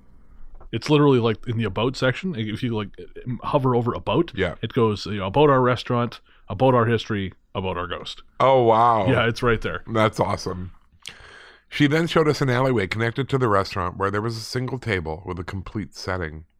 She mentioned that that was where the ghost spends most of his time. She let us then take pictures, and hearing the story of the sad tenant who committed suicide and wondering if he may be the one haunting the restaurant, I prayed and meditated, saying sorry to the man and hoping he could find peace. Everyone was taking pictures, and something told me to wait to take a picture. Everyone in the tour group had left, and then I proceeded to take a picture. When I did, I could not believe what I saw. Near the table was a face of a man looking right back at me. I was scared, but I also knew he'd let me take that picture. I looked up from my phone to the alleyway and thanked him, wished him love and peace, and carried on my tour. That trip changed me. I knew after that my experiences were reaffirmed, and spirits were 100% real. I believe they're all around us. We should embrace this truth and be in tune with what spirits can teach us. Huh. So both of our experiences were kind of amazing. Yeah, that's kind of a nice change. Yeah. I guess the face story was positive. Yes. Yes. That is true. Well, thank you for sharing that with us, Haley. Yeah, that absolutely. was really great. I mean, New Orleans is an incredibly haunted place. It's one of my goals to go visit there and, okay. and do a ghost tour. There in Edinburgh. Those are the two places I want to do ghost tours. Why Edinburgh? It has an incredible ghost tour. They do two. They do one of the secret tunnels or the old under the bridges tour where people did used to live and had a rough time. And then the Edinburgh Cemetery. Oh, okay. I believe that's the one they make you sign a waiver. Really? Because people get hurt. Good God. All the time in there. It's quite violent. Why the hell would you want to go there? Sounds cool. Of course. Well, I'm in a group. Right. And it's not a ghost hunt. I'm still not doing ghost hunts. Oh, okay, fair enough. Fair enough. It's and I love history. I love history. And I love graveyards. I've been to them all over the world, and I'm fascinated by the way people choose to remember their dead. Yeah, no, fair enough. So this will be our last story. This one is from Erica. Erica says, as I was listening to one of your episodes, something Ian said reminded me of an incident I have tried to forget or explain away. I'm not sure if it was a personal story of Ian's or if he was reading a story, but it involved pulling the covers up over your head when trying to sleep. So I thought I would share this story with you. Perhaps there are other stories that involve using a blanket to protect you. And certainly we've seen a few of those tonight already. Oh, and, yeah. I mean, we've talked about this in our personal experiences. Absolutely. In summer of 1989, my mother, my siblings, and I left our small fishing village on Cape Breton Island and moved to Antigonish, Nova Scotia. We would be staying in town for the summer. The house we rented had 5 bedrooms, which meant everyone could have their own room, which was very exciting.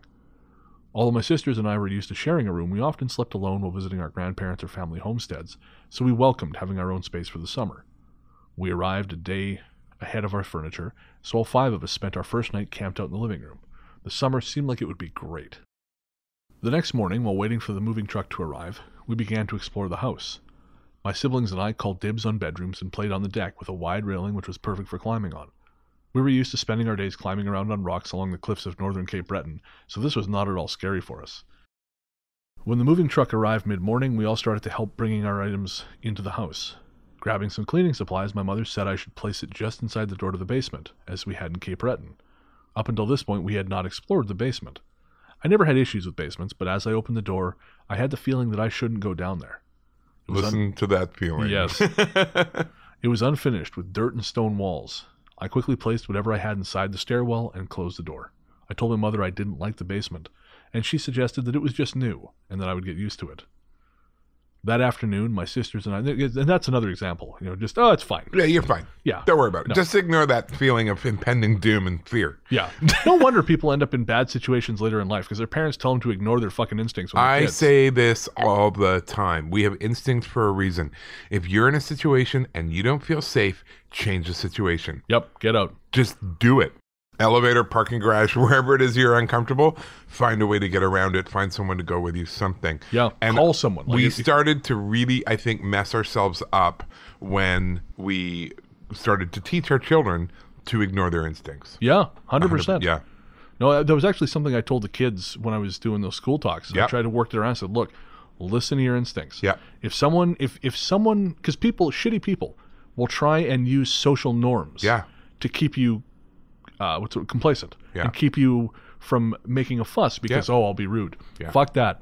Be rude. Absolutely. Get out, call someone, Yeah. get the fuck out of there. Yeah. Listen to your instincts. Better to look foolish than be in serious trouble. Absolutely. Yeah. That afternoon, my sisters and I were playing on the deck. We took turns climbing and walking on the railing. It was my turn when we were called in to help with unpacking. My sisters ran inside, and I began to make my way back to where we were getting up and down. The same feeling I had from the basement came over me. I felt as if I was being pushed and fell off the deck onto my arm. My memory of this plays back in slow motion. My mother recalls hearing me scream, then cry. She suggested I saw a mouse or a snake and was frightened.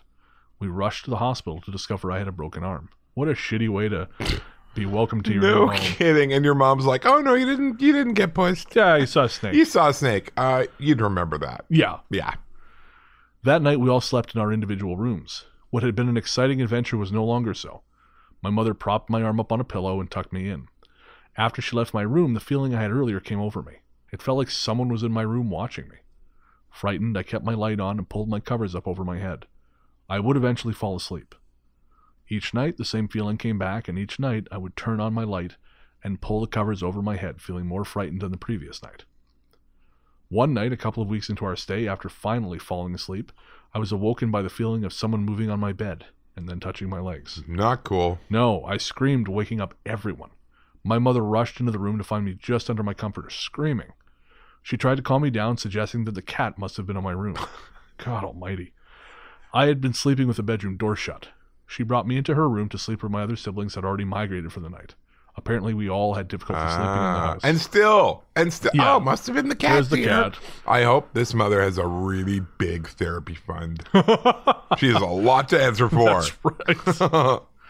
For the remainder of our stay, my sisters and I decided to share a room. I don't recall any further incidents happening. As the summer came to an end, we moved out of the house and down the road to a smaller community. We had no difficulty sleeping in our new home. Many years later, I found myself back in Antigonish to attend the local university. It's an old Catholic university with a lot of ghost stories. There were a few statues on campus that creeped me out, but I just tried to ignore them. I had no difficulty sleeping in the dorms and found the town to be quite welcoming.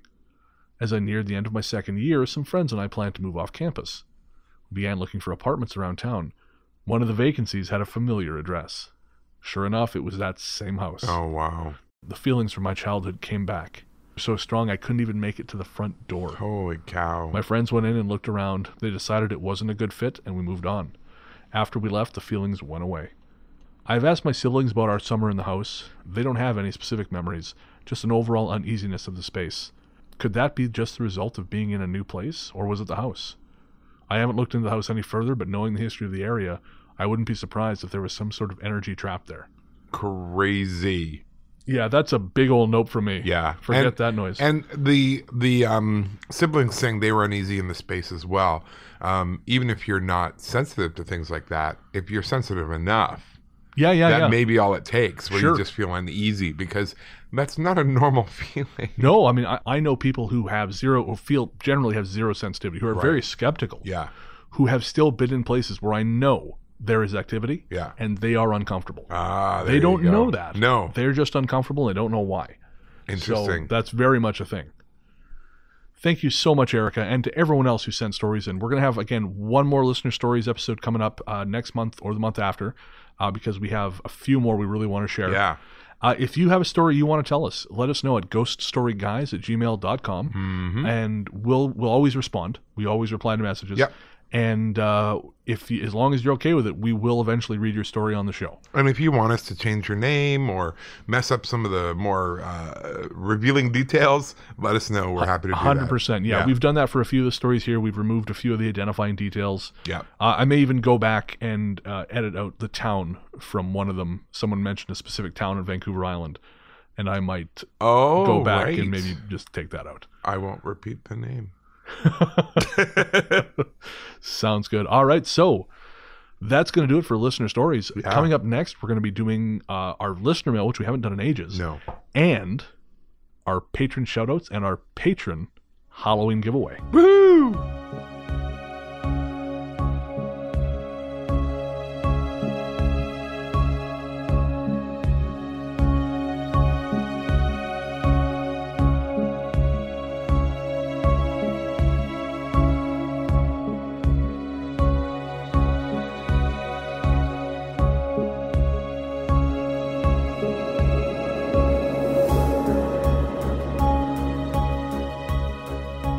Welcome back. Thanks to everyone who sent in your stories. Those were a ton of fun. Amazing. And again, we have even more coming Yeah, up, which I I'm can't wait. excited about. If you have a story you want to tell us, let us know at ghoststoryguys@gmail.com, and we will read your show. We'll read your story on air. Yeah. Of course, and if you want anything changed, any details, identifying details, we're happy to do that. Absolutely. Before we get to our patron shoutouts, I thought we'd do some listener mail. Our courteous and efficient staff is on call 24 hours a day to serve all your supernatural elimination needs. We're ready to believe you. So first up, we had an email from Frederick, who is currently a student of the Royal Military College of St. John in Quebec, and wanted to know if there are any ghost stories from there. I honestly don't know. And he brought up a really good point. There's ghost stories about the military college in Kingston, Ontario, because Right. Kingston is one of the most haunted cities in Canada. Right. And about Royal Roads here in Victoria. Of course. Tons. And I am ashamed to admit I've never even heard of that military college, but it could be because it's in Quebec, which other than Montreal and Old Quebec City is kind of a big black spot for me. Yeah, I just sort don't of know a lot. There's a dragon, and Yeah. the dragon's smoking a Galois, and he's got a beret on. Yes, and eating cheese maybe. Yeah, and he looks at all of us with disdain. Of course. Yeah. Naturellement. But yeah, I don't know. I'm sorry. I wish I could help you. And if you do hear of any, let us know, because I'm always willing to learn. Yeah, I don't know. Actually, we have many listeners in Quebec, but Well, it's because we're English-speaking pig dogs. dogs. That's right. Sorry about that. Yes, but thank you so much for writing in, Frederick. Absolutely. And yeah, if anyone else knows, please let us know. If you have any stories from Quebec, we'd love to hear. Yeah. It's way the hell over there. It's that big thing in between Ontario and the rest of Canada. Yeah. It's the appendix of Canada. We also had a message from Teresa, who said she's been hearing bells and she remembers me talking about something similar. She asked what time of year it was.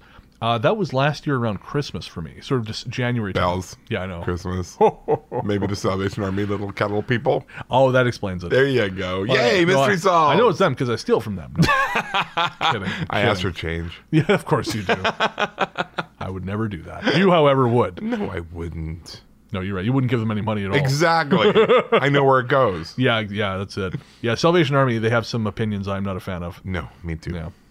But so Teresa, for me, it was January of this year, I guess. It was around that time. I remember it was actually during our break from our season break. Yeah. From the show, I was listening to the Vanish podcast. Right. And started hearing it there. But yeah, you so go. I hope that helps you. We had a really interesting email from Anjit, who has invited us to possibly do kind of a show in a really haunted location here in Victoria, and do kind of a show from there, which could be really interesting, actually. Yeah, we're sort of talking about the details of that now. It would probably be a bonus show. Yeah. So we're just trying to figure out what exactly that would entail. Yeah. Well, it's But- got a ton of its own stories. That's true. Yes. So that would be cool. We Stories could just from do there. a whole thing on that. Yeah, and- that's true. And maybe some of the other places like it along the road. I don't want to say the name just in case it doesn't work out. Yeah, no free advertising. No, not from us. We're such a juggernaut of advertising. So. Yeah. But thank you for that, because it's a really cool idea, and we're certainly interested in seeing where that goes. Absolutely, we'll be in touch. We've had a lot of people asking about when they can do ghost tours with you, Yes. which is really cool. It is cool. I think by the time this airs on Tuesday, is that right? Drops Tuesday? Yeah, for patrons it'll be released probably Sunday, and then for the general audiences Tuesday. Okay, well, I'm going to be doing them on Monday the 29th, and of course Halloween the 31st. I do the 6:30 and 8:30 tours, and if you want to go with me and you happen to be in Victoria, make sure you come up and say you want to go with Ian, because we do split up the groups most of the time.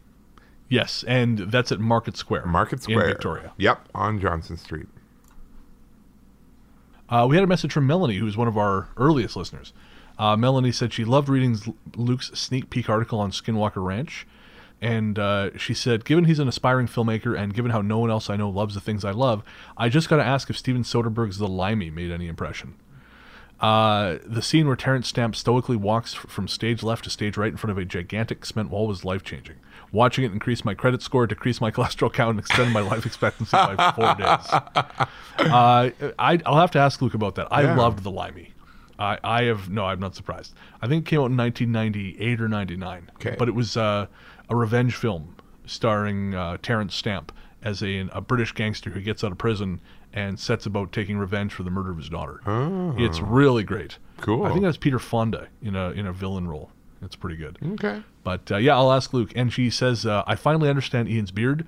It's in preparation for the end times when Jeebus will return for that second coming. And he's going to drop 15 large as a GST patron. Sadly, the beard is... It is no more. The beard and I got into quite an argument, and I had enough of his whining and demands for pampering and all the special care he required. And I'm like, fuck this. I don't have a dog for a reason. That's right. And so that was the end of the beard, sadly. And I could not be happier. I have to be honest. I don't miss him. Yeah, fair enough. Yeah. I don't miss it either. You look better without it. I look a lot younger, which I need all the help I can get in I that hear ya. department. We had a great email from Travis, who actually sent you a recipe Yes. for, was it cheddar biscuits? Well, there was that, but what I was really talking about was Heath pie. Remember I talked Right, about of Perkins? course. Yeah, And yeah. in Canada, Heath is Score Bar. So he actually sent me the recipe for it, which I'm looking forward to trying. That is so cool. It was so cool. Thank you, Travis. If you ever want to send us recipes, Or a pie. or a pie, preferably dairy and nut free.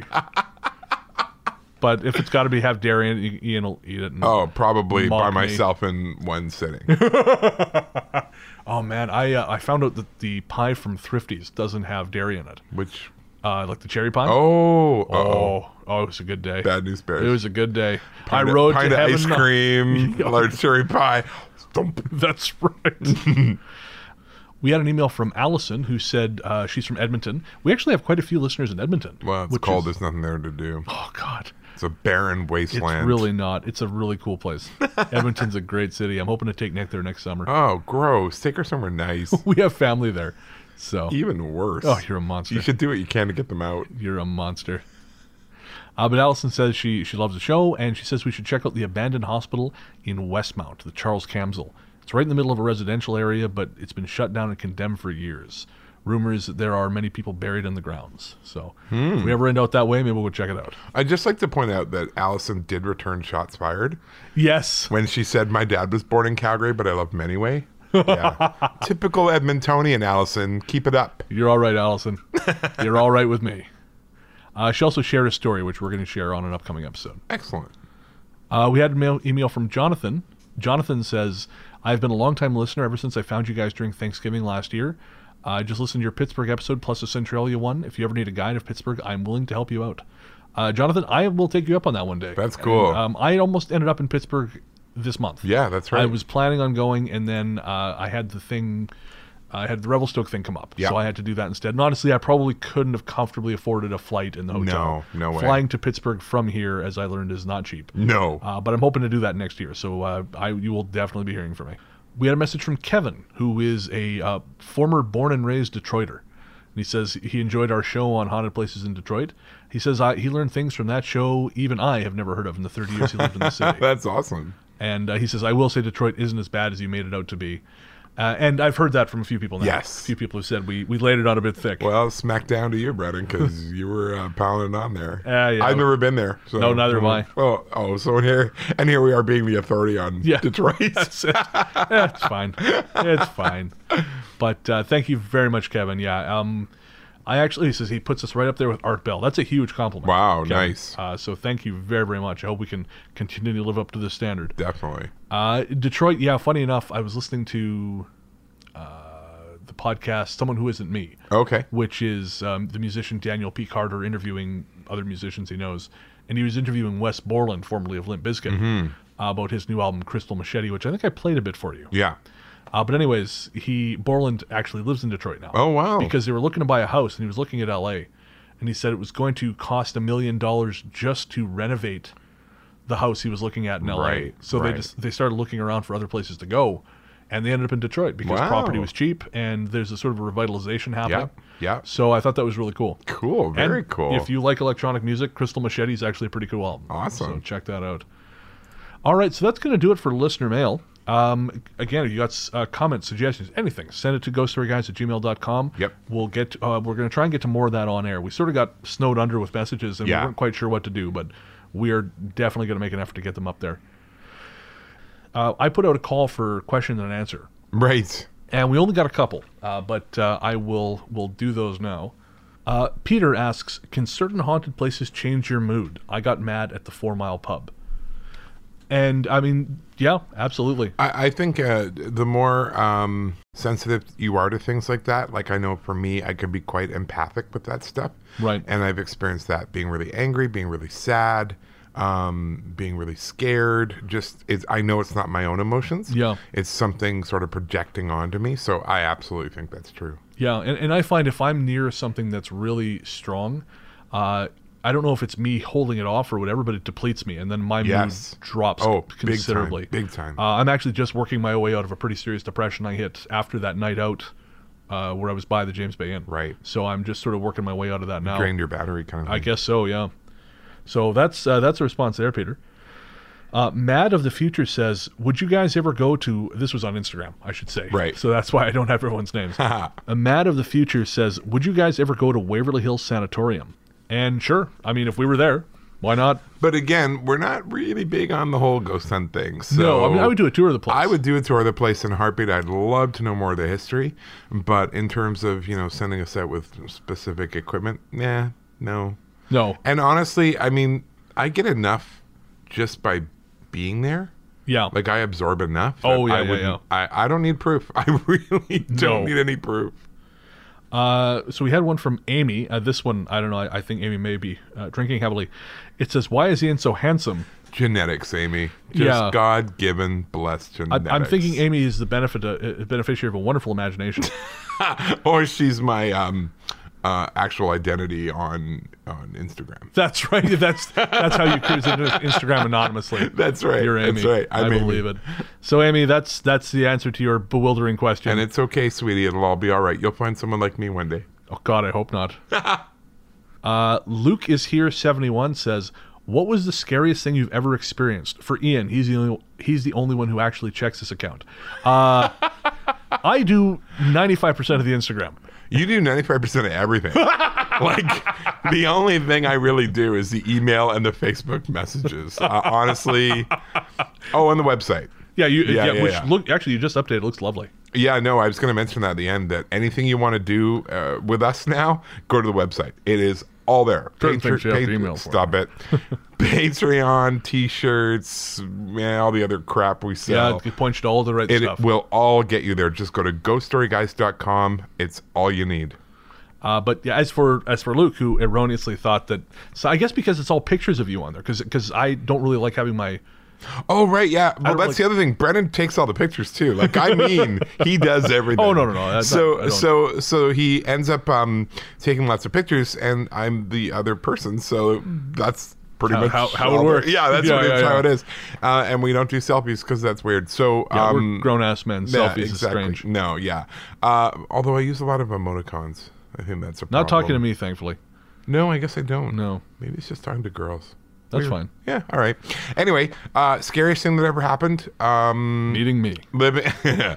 Probably living in my own haunted house, which I have told that story before. Oh, of course, in Nova Scotia. In New Brunswick. New Brunswick, yes. That was probably because it crept up on me so slowly that there were these sort of bursts of fear, but it wasn't until the very end of it all that it all really came together. But yeah, check out that episode no matter what.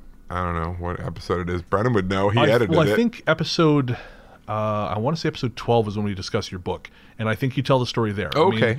I believe you've mentioned it since, but that's the one for sure I can say. I'm pretty sure it's in there. That was absolutely, because it was so long and drawn out and had such an impact. And had veridical proof afterwards. Yes. That's a thing. Was not cool. No, that would throw me. Yeah.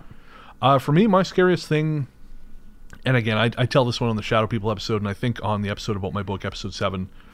For me, the scariest thing was being touched by a shadow person. Mm-hmm. Waking up in the morning and having it fall across me in bed. And then being affected by it. And then deeply out, again, depression, being Yeah. deeply affected by it for about 2 weeks. So that's probably the most frightening thing that I can think of. Yeah. I don't know if there's anything much more frightening than having that happen in the daytime, no less. Yeah. Not just that it happened, it was in the fucking daytime. Yeah, no, not cool. All right, and our last question comes from Steve Makes Sounds. And that is the mighty Steve. Oh, that is the Steve. The Steve. Steve says, what is the weirdest theory someone has told you that made some sort of sense? Ooh. There's so many. Yes.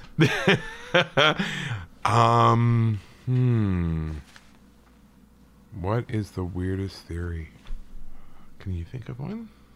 I think the weirdest theory I've heard, and this will appeal to Steve, is that some weirdo mentioned about vibration and harmonics. Oh yeah, and the place this has in it. Yeah, in it all, and I think there's a lot of validity to that. It's Yeah. weird, and I think it's kind of complex because it's the way it kind of interplays with everything is hard to understand and hard to sort of explain. Yep. But I do think that's probably one of the weirdest things I've heard that makes sense. I think for me it was the kind of hauntings where it's just like a loop, where whatever's there doesn't seem very intelligent, but Right. the same scene plays out and again. It's because there's damage to the spiritual environment, Right. and it leaves like a dent in it, and these Interesting. things kind of get caught in it. Oh, okay. So I thought that was really interesting. That Yeah, kind of yeah. clicked with me, but I mean, it's weird. Yeah, that is weird. And actually, an example of the harmonics thing, I really feel like that night in Revelstoke where I was driving, Yes. I feel like something was trying to bring me in line, With- sort of take me through places that Yeah. would kind of bring me in tune Yeah, that with makes what it sense. was trying to do, to make me more easy to I get that.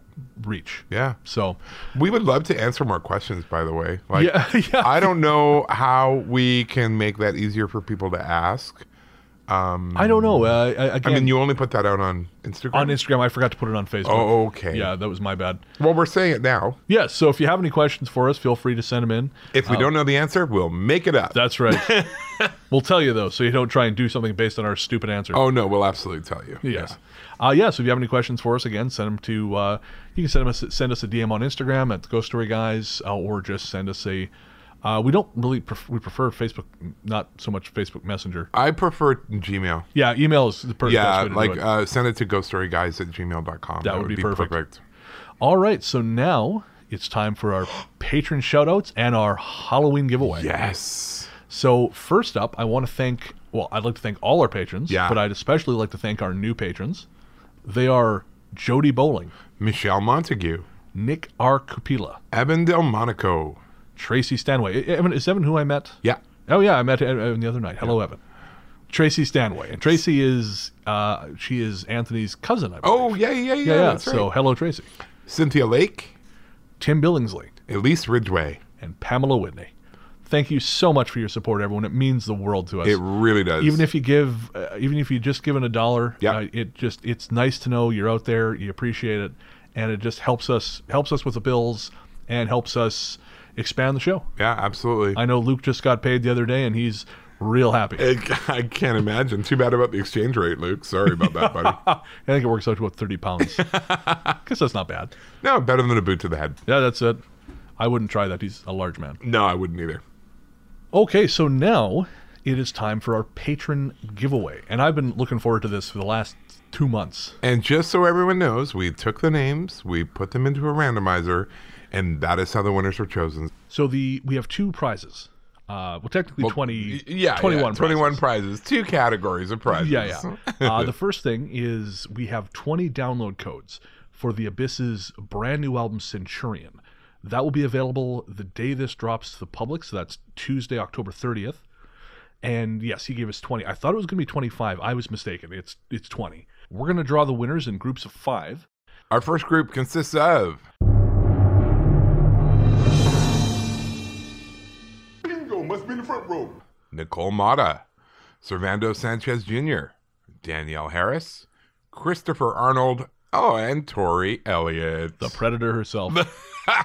Even predators need music. In their Absolutely. lives. All right, so now we're going to draw the second group. Bingo must be in the front row. Mary Soprenant, Hannah Brown, Greg Tuttle, Shannon LeGros, and Elise Ridgway. Our next 5 consist of Bingo must be in the front row. Chris O'Leary, Catherine Punt, Morgan Young, Jennifer Burton, and Amy Thompson. The last 5 people to receive a free download copy for the Abyss's upcoming album Centurion.